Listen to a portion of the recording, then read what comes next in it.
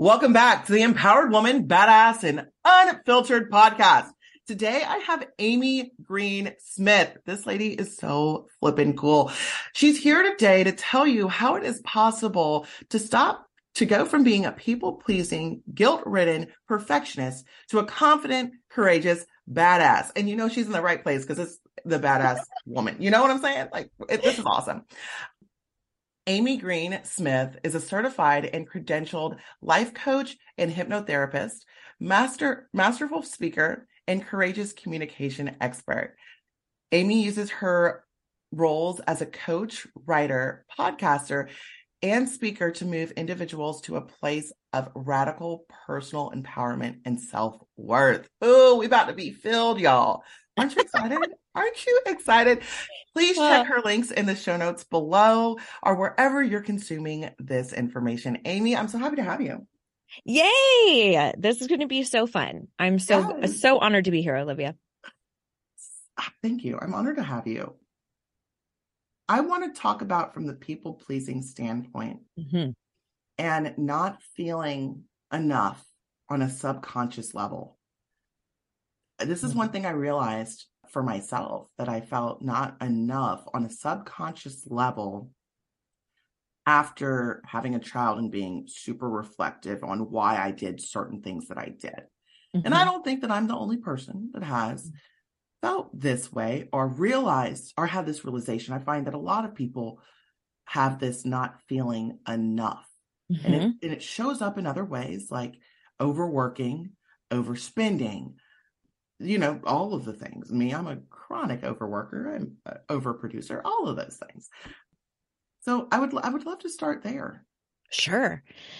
Well, first off, I think it's really important to first identify exactly what people-pleasing is, and then talk about sort of the origin of it. And then we can kind of look at how that filters into the not enoughness. So first and foremost, when I talk about people pleasing, usually there are people that perk up and they go, oh my God, that's me. That's for sure me. That's for sure me. I know that's me. Then there are other folks who go, I wouldn't really call myself a people pleaser, but I am really highly invested in the opinions of other people. And I would argue that that is a form of people pleasing, that you are sacrificing self in some way in order to garner approval, accolades, honors. I would argue that people-pleasing is a form of perfectionism is a form of people-pleasing. It is, I need you to see me in a specific light, and therefore I am worthy, or therefore I am enough. Or if I please you, if I take care of you, then maybe I'll be valuable. Well, let's talk about even the root of what that is. People-pleasing in its nature is a defense tactic. It's a defense mechanism. It is an iteration of our fawn response. If you've heard of fight, flight, freeze, fawn is the idea that if there's an aggressor or a captor, like a mountain lion coming after you, to fawn in the face of that fear would be to go, here, kitty, kitty, kitty, go get that meat. Oh, go over there. That would be fawning as a method of self-preservation. So I think it's really important to know that people-pleasing is self-preservation for a lot of folks. Yeah. So in situations like growing up in, let's say, an abusive household, or you have a volatile or even highly dramatic or narcissistic parent, you might learn that walking on eggshells or making sure that their food is taken care of or their laundry is done, or, being the good kid, that you can kind of skate under the radar, that your life is easier. Now, we see that a lot in social justice circles. We see that a lot in intersections of identities where we code switch, right? Like I certainly am not an expert on that, but I would say, as an example, I do identify as queer. If I'm in an environment that is not conducive to that, that's probably not my time to get up on my rainbow soapbox, right? Because I might actually be in danger physically. So in that situation, people pleasing might keep my ass safe, right? So I think it's important to know that there's nuance with that. So often in personal development, we attach to these different monikers like perfectionism is always wrong or people pleasing is always bad. And that's not the case. Like, if I have brain surgery, I need that neurosurgeon to be a motherfucking perfectionist, right? Like, then it's really important.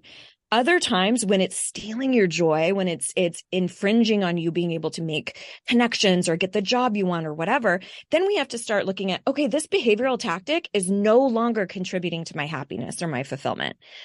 So I'm going to stop there because I feel like there's some cool questions that might be over there. But then I want to talk about how does that all intertwine with enoughness or worthiness? But you look like you had like I love that you went there. Like, I'm loving this because it is so much a defense tactic in so many situations. And for instance, like when I had my son on Christmas Day, actually, and I made sure I made goodie bags for the entire staff at the hospital. Wow. I made care packages but it was more so out of gratitude because it was a holiday weekend. There was a snowstorm going on, and that's the way I am. But you're making me now think, like, was I extra nice because I wanted to make sure that they would give me proper service because historically Black women aren't treated well in hospitals? Was that, a thing? But I did have to go to the hospital the month before, like 2 days before Thanksgiving. I was put in there because of I had super high blood pressure, and they wanted to like monitor me and everything like that. Cause I had preeclampsia and gestational diabetes and all of these problems. Like, it was such an inconvenience. So I wanted to make sure I was being taken care of. So I love that you talked about that, because we have to get away from this all or nothing mentality. It's everything's so black and white in our world, and that's not true. And especially in personal development and discovering yourself, everyone has their own journeys and stories, and maybe being a people pleaser in certain situations is a lot safer. Yes. But also that sacrificing of self and being so consumed with the opinions of other people. And that's been one that it's been hard for me to ditch, but I feel like I'm a lot more successful in that. But I know a lot of people are not that, and they don't even view it that way. Right. And it's like the question, what would be your question for the people that care so much about other people's opinions?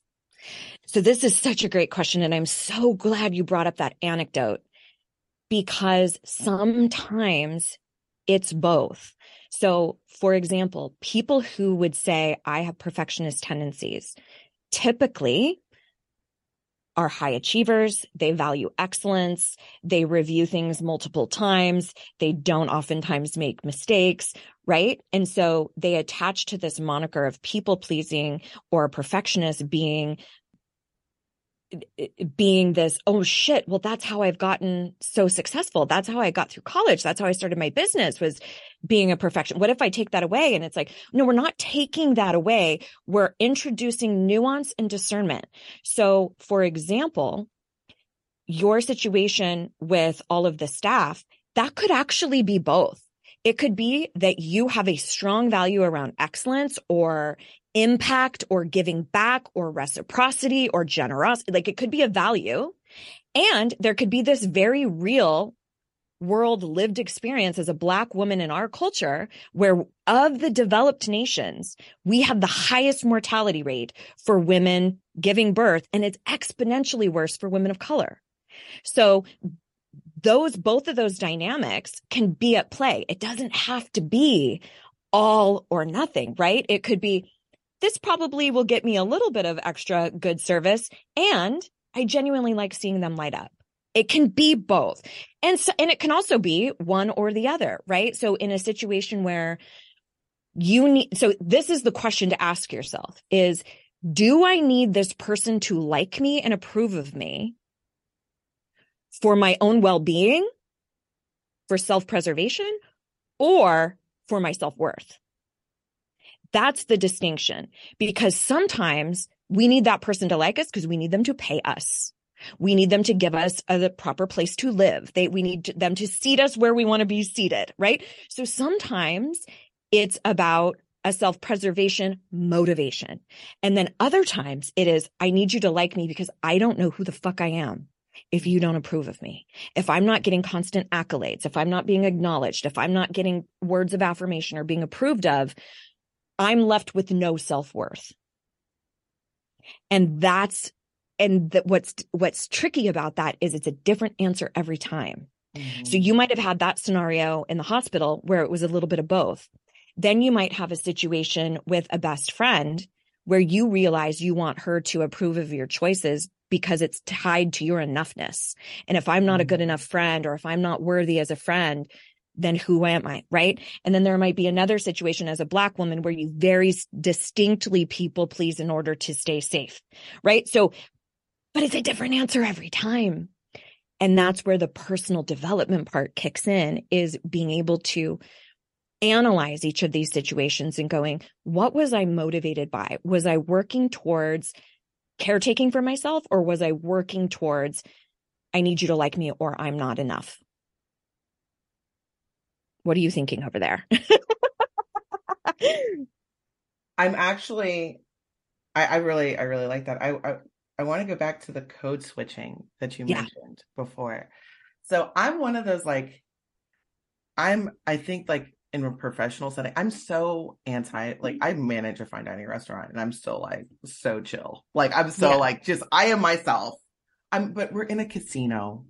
Yeah. Like, it's a different environment. We're our own little ecosystem. There's no windows, you know, when you're in a casino.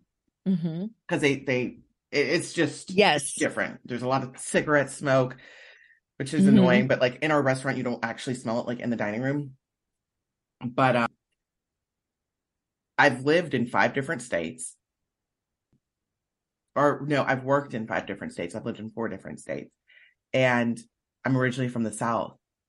So, and I mean, I want to move back to the South. I love the South because, see, one thing I'm from South Carolina. One thing I appreciate about racist is they let you know there.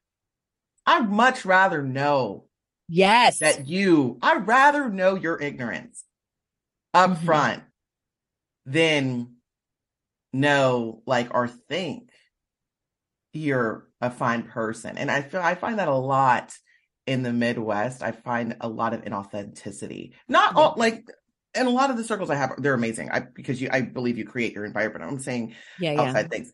But with that being said, I'm only, the people that are looking for me are not going to find me if I'm switching up all the time.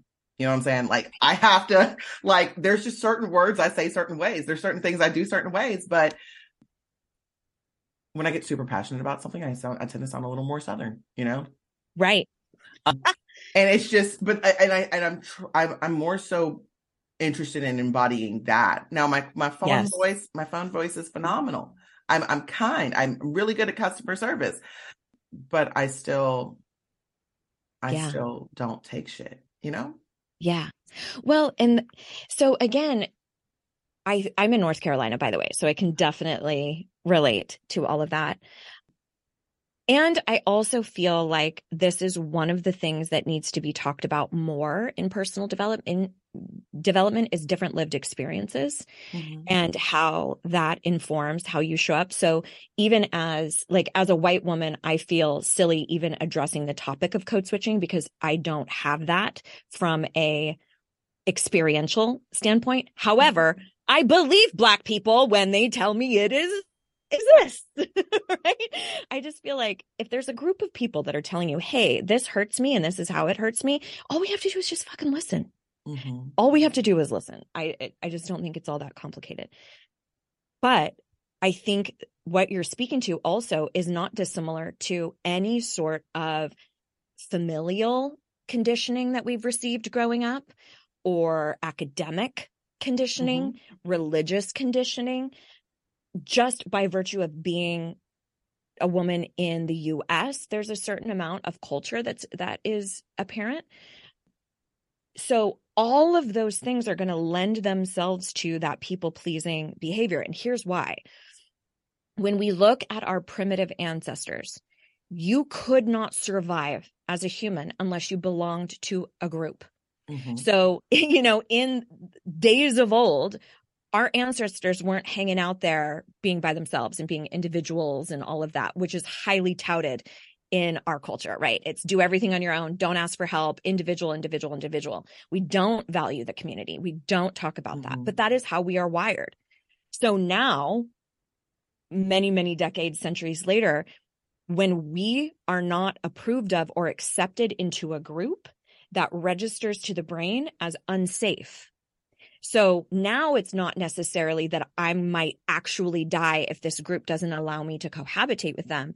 But now what happens is I'm at work and Susan in accounting doesn't approve of me or doesn't like what I just did. Send in all the fear response, send in the anxiety, because the primitive part of the brain goes, you might not survive this if this person doesn't approve of you. So, and it is disproportionately worse for people of marginalized identities. So, for example, and this is where it all comes back to self-worth. If you are in a fat body versus, and I say that through a liberatory lens, through a reclamation of the word fat, versus in a thin, fit body, our culture says one is better than the other. We say that straight is better than gay. We say that white, fill in the women or male is better than female. And I think this is the most powerful connection. So when you have parties that are being oppressed, the oppressor stays in power, no matter any of those dynamics that we're talking about, stays in power if that oppressed party continues to believe that they are less than the oppressor. If you still believe, yeah, I'm not as good because I'm a woman versus a man, or I'm not as good because I'm trans versus, straight or whatever, that reinforces the system. So one of the fiercest acts of liberation and resistance I think that we can have, and I'll speak to that only from a woman's standpoint and a queer standpoint and disabled standpoint, loving myself and believing that I am enough and that I matter is the fiercest act of resistance that I can embody. So I think like when we're talking about activism, or when we're talking about what a strong Black woman is, or what a strong, queer woman is, or they, them, or whoever, you gain so much more fucking power in this system if you actually believe that you matter, if you believe that you are enough. That is why this work is important. And that is why it is so directly tethered to speaking up. Because when we are perpetually putting the wants, needs, and opinions of everyone else in front of ourselves, over and over and over again, we send a subconscious message to our own mind that we simply don't matter as much as that other person. That is self-worth. So then no wonder when we go to start our own business, or when we put our name in for a promotion, or when we jump back into the dating scene after a divorce, no wonder we get in our own way and we think we're not enough and we think we can't match up, because we've been conditioning that this whole time. So when I talk about speaking up or contesting where people pleasing might be holding you back, I'm not doing it as an arbitrary personal development exercise. I'm doing it because your self-worth literally depends on it. People don't understand the importance of actually doing the work. Like I was telling a friend the other day, she was talking about like, she doesn't think as deep as I do. Well, I'm like, well, I technically should. I've been studying mindset stuff since I was like 23, and I practice what I preach. I don't tell, and I talk to specialists. I've been talking to specialists for years now. Yeah. Asking them these questions. Like I should learn something.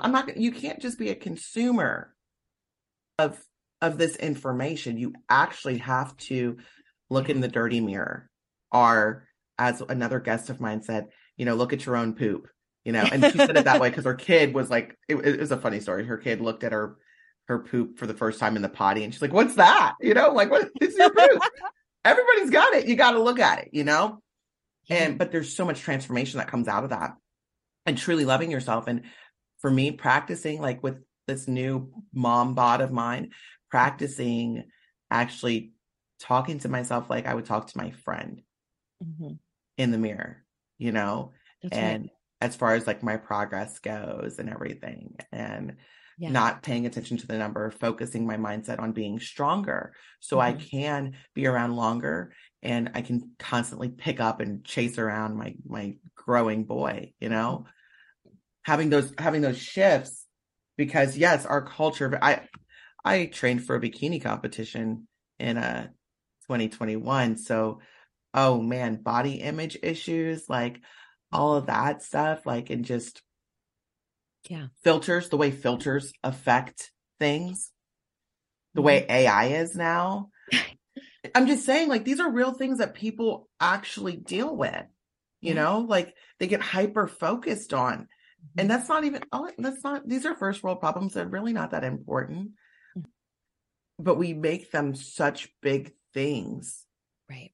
Especially like, okay, there was a time in May of 2021 that I couldn't look myself in the mirror without crying. Like it was like 2 days of feeling like a horrible person because I didn't like the way I looked. I've been using too many filters. I was the skinniest I'd ever been in my adult life, and I still was not happy with that. And that's when I realized I should not compete, because for one, I could not pose. And two, it just wasn't, I would have had to spend more money and I'm like, I can't be having $5,000 hobbies that I don't place in. Like, I'm not wealthy. Like I can't do that. Yeah. It was like all of these things. My husband was deployed, so it's not like I would have had like many people there to cheer me on, like the people that really matter to cheer me on. And it's just like, this is not. So when I say it's not that important, I'm like saying from the grand scheme of things, like I wasn't dying, but I felt like I should. And that's not something to feel like you should die over. Right. You're so much more than the number on the scale and how you look. Right. And where did all of that come from? That came from a shit ton of maleness and a shit ton of whiteness and capitalism. Like who makes money off of me hating myself? Oh, yes. I was just talking about this yesterday. They make so much money. Like it's a constant thing of us not liking ourselves. That's right. It's all by design because it sells a shit ton of stuff. I mean, don't even get me started on diet culture. Diet culture is the one industry where it has like a 99%, 95% fail rate and still blames the consumer, and it keeps perpetuating. Like we know that it's in the 98th percentile. It's like 95% fail. So that means a handful of select few people who probably have amazing genes are able to lose weight and keep it off. That means a majority of us are bought into this system of not enoughness, and it's your fault. And that's what we see all the time. But I do want to circle back to something you were talking about doing the work. And I have this metaphor around it. And so I oftentimes will say, you can't just collect personal development. You can't just hoard podcasts and collect books and ebooks and audiobooks and workshops and programs and expect something to change just by consuming it. You actually have to get into action. I call that the field work, like what you are doing differently. And a lot of times it's stopping and analyzing a thought process or a behavior. So I oftentimes will say, you cannot read a book or listen to a podcast on Pilates and get ripped abs, right? Or get a really strong core. You can't. You could have every podcast, every book on Pilates and still not have a strong core, because you have to hit the mat. You actually have to do something with the information. But it's a little awkward with this sort of a field and this sort of work because it's intangible. We don't tactily see it, right? The way you can track if you've saved a certain amount of money or if you've eaten a certain amount of vegetables. We can really track that stuff. It's more difficult when we're talking about this abstract, did I establish a boundary? Did I speak up for myself?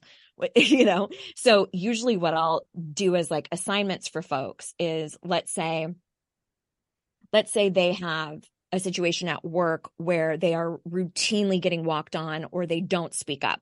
I will say, okay, let's find in the next week, let's find 3 to 5 instances where you said something differently than what you have in the past. Doesn't mean you nailed it. Doesn't mean it's knocked out of the park, but you started to change that pattern.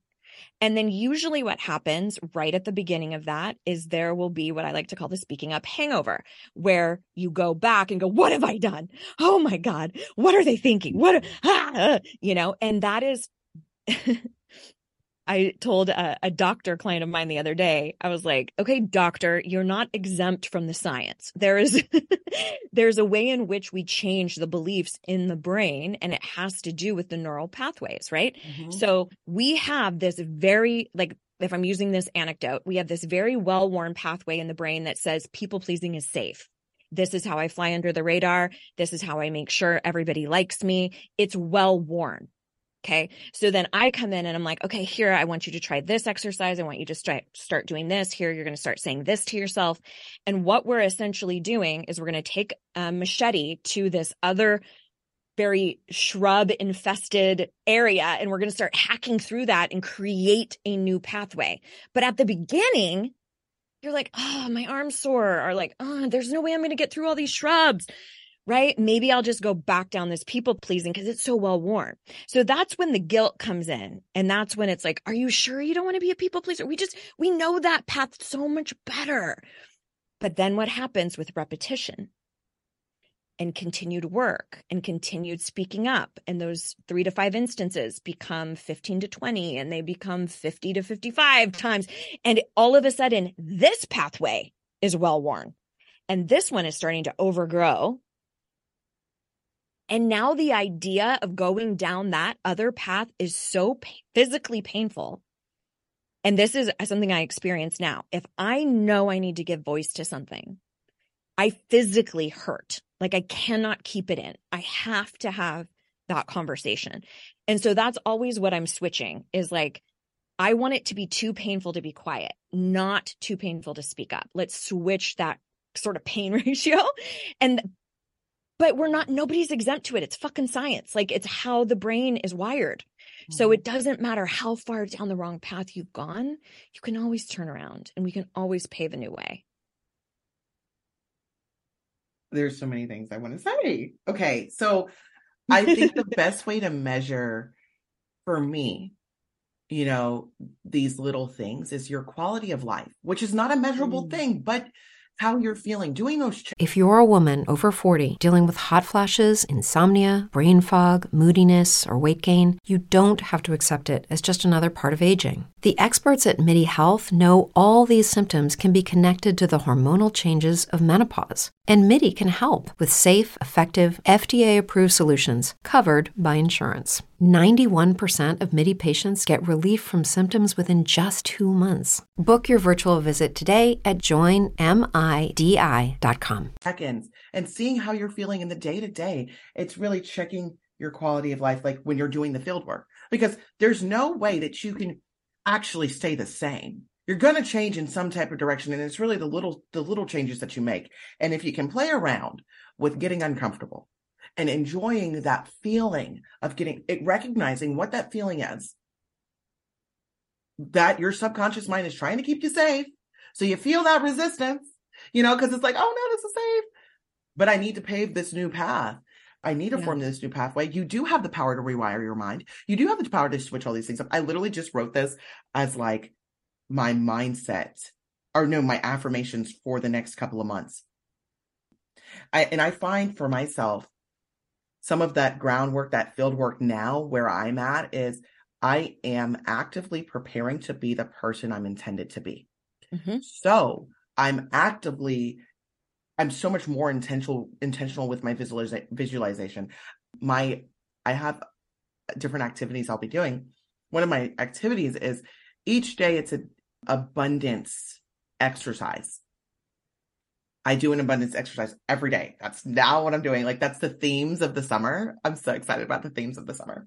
So I love it. And I mean, I work in fine dining. So like, that's nice to find that there, you know what I'm saying? While I'm doing, when I volunteer, the fact that I'll be able to give back and looking at my volunteer work as this is a part of an abundant life because I'm able to set aside the time to help those in need. And I love volunteering, going around and looking at really nice houses, like just driving like that activity, you know, being out in nature, because like I'm such an outdoorsy person. That's some of the groundwork for anybody that's listening that wants to have an idea of what some of that looks like. I also really like what you said about the doctor. I love that. I love that. Well, one of the questions you can ask yourself, because whenever something is new, it registers in the brain as unsafe. So if you are learning how to speak up, or you're going to establish a boundary or have a tough conversation, and you've never done that before, or you're used to this life of people pleasing, your brain is going to say, oh my gosh, abort mission. This is no, danger. We don't know how to be confident. We don't know how to be super vocal.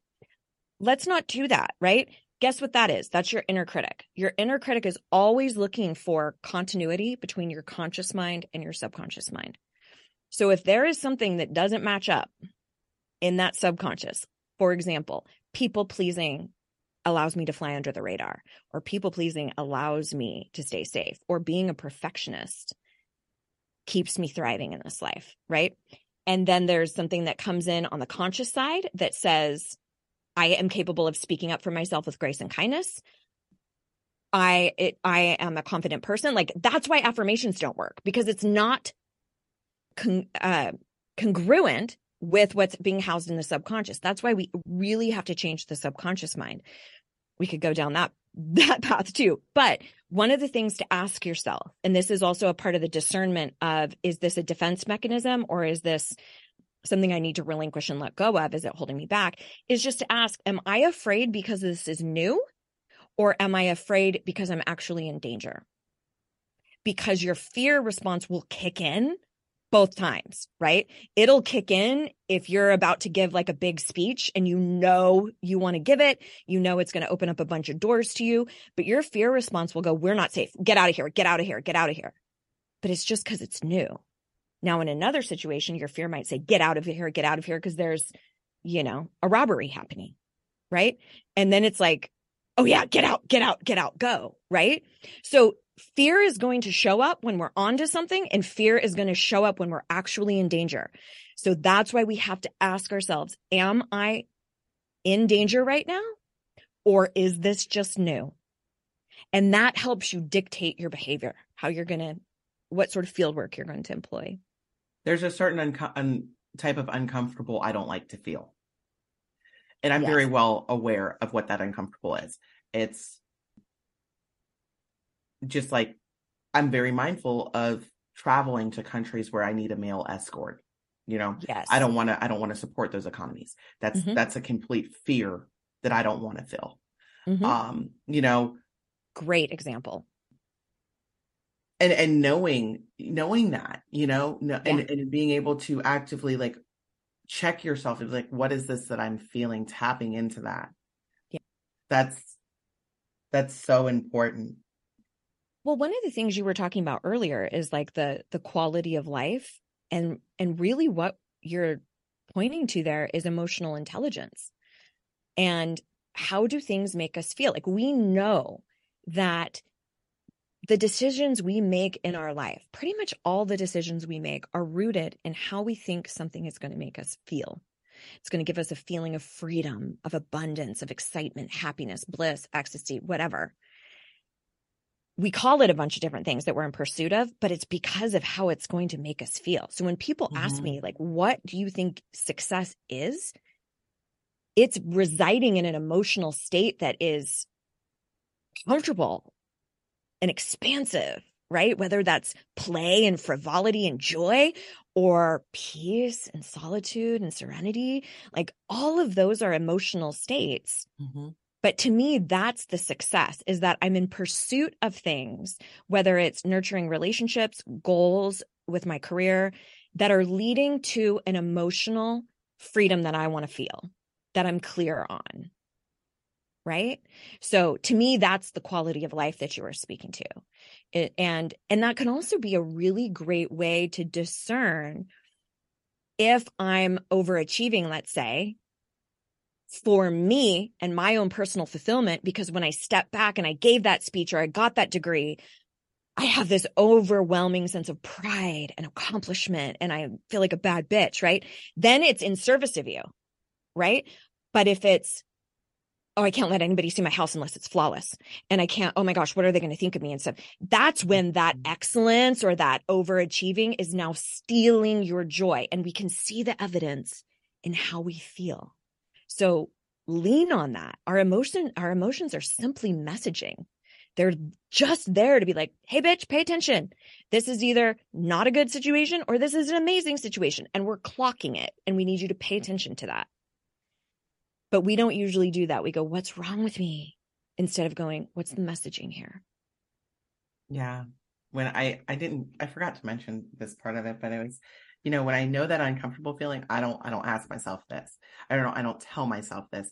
But when I know it's the uncomfortable that I'm just getting out of my comfort zone, I tell myself I'm excited. I just automatically, I'm excited. I switch. Like I move, I get active. I practice feeling the feelings that I want to when I achieve the said goals that I will.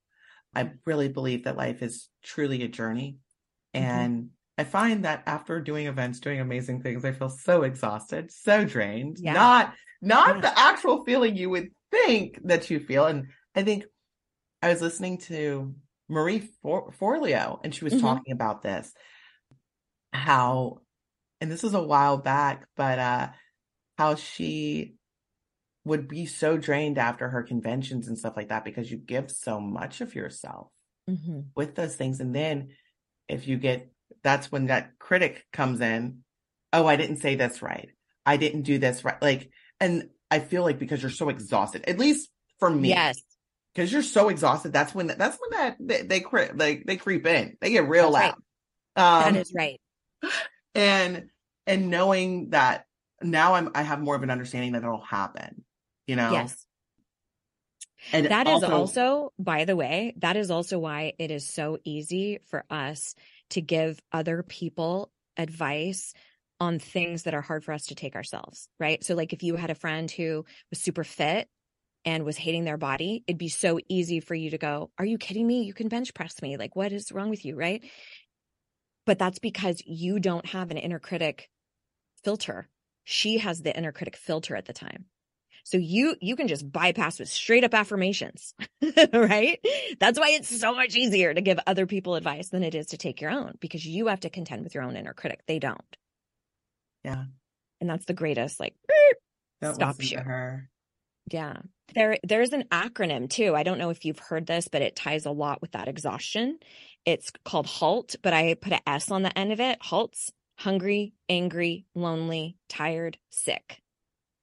Those are the states. If you are hungry, if you are angry, lonely, tired, right? The exhaustion, or sick. Sick could be menopausal. That could be pregnancy. That could be PMS. That could be broken leg. That could be anything, right? But when we have a compromise to our physical body, the inner critic is like, she's weak, go in. So that's why I always say, if you are in any of those states, hungry, angry, lonely, tired, sick, wait until you come down out of that before you make any definitive decisions. You can feel it all you want. You can cry, you can be a mess, all of that, but just refrain from actually making a definitive decision when you're in that place, because the inner critic is hyper into avoid anything that might be new. We don't need anything to disrupt the system. Let's just stay the way we are. So knowing that, you can give yourself a little bit of grace, like if I'm really crampy and PMSy or perimenopausy or whatever, I can recognize and go, oh, okay, that's why that feels dire. I know it's still an issue that I need to address. But whenever I'm in one of those states, it makes it extra dramatic, extra histrionic. Pay attention. Oh my gosh. No, it's an all in or all out. And that's so just pump the brake a little bit and wait on making any definitive decisions. I love that because I legit sometimes I'm just like I need to go to sleep because I'm constantly tired, with an almost 4-month-old and like a job that I get off really late nights and stuff. I'm always like, so I get it. I really I love that acronym. Thank you so much for sharing that with me. I think it's also so important to like accept your reality. Like just going back to like, oh, I need my house super clean before anybody sees it, or I need to speaking to that perfectionist. Mm. I think that a lot of perfection lacks authenticity. Yes. And that's why I'm like really like I believe in striving for excellence and all that other stuff, but like at the same time, like it is what it is. Mm-hmm. And there's like a balance for that in my life. But I know a lot of people, they haven't quite found that balance between like striving for excellence, but also just being like real and accepting where you are in your life. Yeah. I think it also depends on the type of environment that you're in too. So let's say this person coming over to your house is the most loving and compassionate and just so chill and so cool. That's a gift, right? So in those situations, there's zero pressure coming from them. It's all coming internally. So there's a message there of like, okay, am I holding on to something so tightly for what? Right? Like, so one of the things I ask myself in those situations is, in the grand scheme of Amy Green Smith's life, how important is this? How important is it that I use this plate to display everything, or cut the sandwiches into triangles instead of squares? Like how the shit that I will just get into the minutia with, I have to stop and go like, how big of a deal is it if there's dust on my windsill or windowsill? And kind of stepping back outside of that. Now, conversely, you could have somebody else who's coming over to your house who's incredibly critical and super judgmental and is heightening your anxiety about how you have to set up your house. That's a perfect example of people who make your life easier and people who make your life more difficult. Do you still have a struggle with perfectionism with or without those people? Yes. One group of people makes it easier. One group of people makes your job harder. So if you are in the beginning stages of flexing a new tool, like relinquishing perfectionism or letting go of the opinions of other people, be mindful of your environment.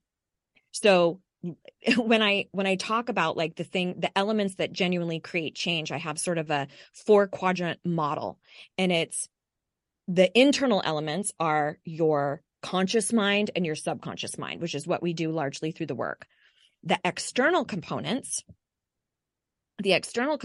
are behavioral, how you show up in the world, and environmental, who you keep company with, where you work, who you're married to, right? So we can target self-worth through all of these portals. So what you were talking about is behavioral. It's acting as though I'm already enough, acting as though I'm already confident.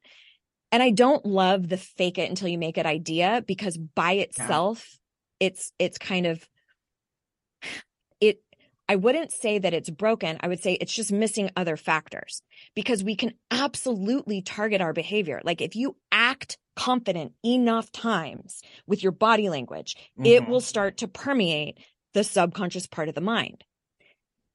But we can't ignore our environment, right? We can't just be, doing all of these really positive things for ourselves while we're in the midst of a toxic work environment or dealing with an in-law who's overbearing, who we need to establish boundaries with, right?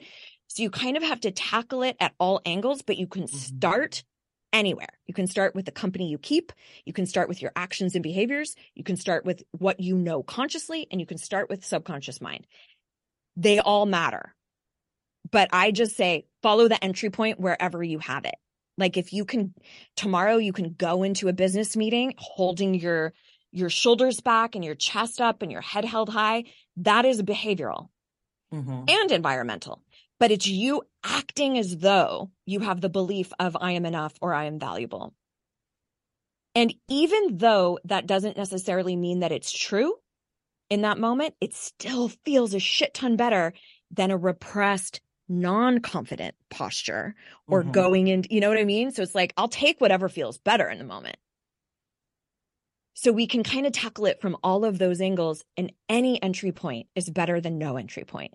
So if you can establish a boundary over here, if you can change the way you speak to yourself in the mirror, if you can change your, conscious thoughts about what's possible for you, and you can change the subconscious thoughts to be congruent with that, the world is your oyster. Any belief is changeable. Beliefs are just a feeling of certainty. That's it. They aren't fact. They are a feeling of certainty. So when we say it's difficult to make money, it is saying, I feel fairly certain that it's difficult to make money. Or I'm super gross and fat. I feel fairly certain that fat is a bad thing, and that's what I am, right? And that I can't be here. So all of those things are malleable. You've seen people change their faith. You've seen people change their beliefs overnight. They're malleable. They can change. It's a matter of, what do I want to believe about myself? And then we have to hit the mat and start conditioning it, right? Now we actually have to get off the couch and do some 100s or whatever they do in Pilates. We have to do something. That reminded me of a quote that I had on one of my vision boards. Examine what you tolerate. Like, what do you tolerate for yourself? Yes. What do you tolerate in the behavior of other people? Like, one of the themes for my summer is being more demanding in the sense of being more demanding as far as what my expectations are for myself, like increasing my own personal standards. And that includes the people that are around me. That way I will take up more space, not in a bad way, but more so not allowing other people to pull me into their storm. Yes. I would offer you, if you like the word demanding, keep it for sure. 100%. The word that came to me was unwavering, where it's like, people can bring up whatever they want or guilt trip you as much as you want. But I get this vision of you being like this sturdy tree with deep roots that know exactly where you're from, what you're about, and you're just unwavering. And it's like, there can be storms going on outside and you're like, sorry about your storm, but I'm not taking that on. Like, I'm unwavering. I'm just not going to allow that. And that is probably one of the most difficult lessons in emotional intelligence, is when you feel really good about your choice and somebody else does not. And they think you're wrong, or they want you to bend on a boundary, and they think you're making a poor choice. Being in that place where two people want two totally different things, and not caving, not acquiescing to save them and give them what they want and take care of their needs, but to genuinely show up kind with compassion and just say, unfortunately, that's not going to work for me right now, or I don't have the capacity to accommodate that. I truly hope you can understand, or I wish you well with that. I'm not going to be available for that, unfortunately.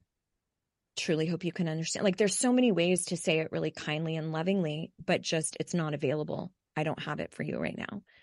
And that doesn't mean that it's going to land well.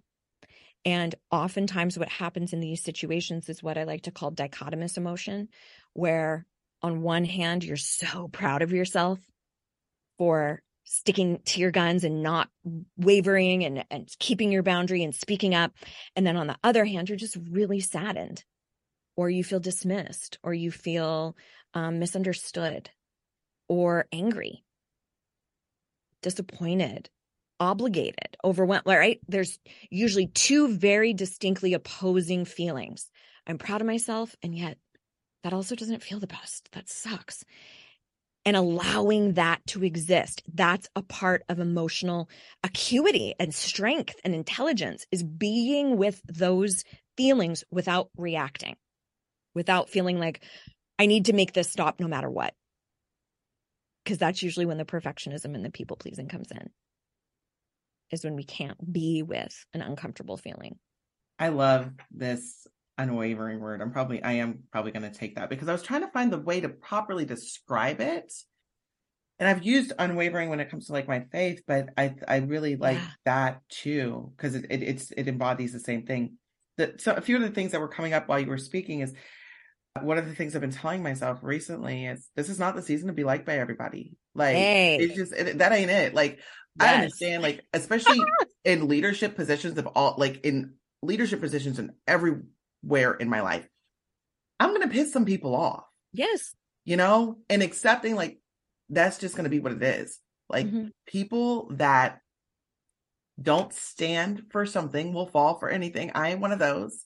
Like if I'm supposed to lead, like I'm more of a servant leader, but I'm not going to bend on my expectations. Somebody came to me at work because I told them they needed to have their talking points ready by the 15th or they wouldn't be on the schedule. She came to me and told me that she wasn't going to. She's like, well, you can go ahead and take me on the schedule, off the schedule. I'm not ready. I looked at her. I said, are you really going to give me an excuse right now? Is that what that's what you're really going to do? And the GM was in there. He's like, oh, you just fucked up. Telling her that because I don't tolerate limiting. I don't take excuses for limiting beliefs. You didn't even try. No, like that's just not. We're not doing that. And it's like with certain friends, with my significant other, having to just stick to my boundaries and things like that. Boundaries are not comfortable. Like people, they talk about having these boundaries, but actually implementing that's where the flex muscle comes in. You got to practice that over and over and over again. That's right. And I would argue that we think that just delivering the boundary, getting it out of our body, I'm done. No, the real heavy lifting comes with enforcing the boundary because motherfuckers will breach a boundary and they will be like, I don't think Olivia really means it. Or, oh, she just took this one course and now she thinks she can be all boundary, right? Or they're really well-meaning and they don't take it as a massive behavioral change or that you really mean it because you haven't for 30, 40 fucking years, right? So we have to also take responsibility for what we have tolerated in the past and create some clarity around that.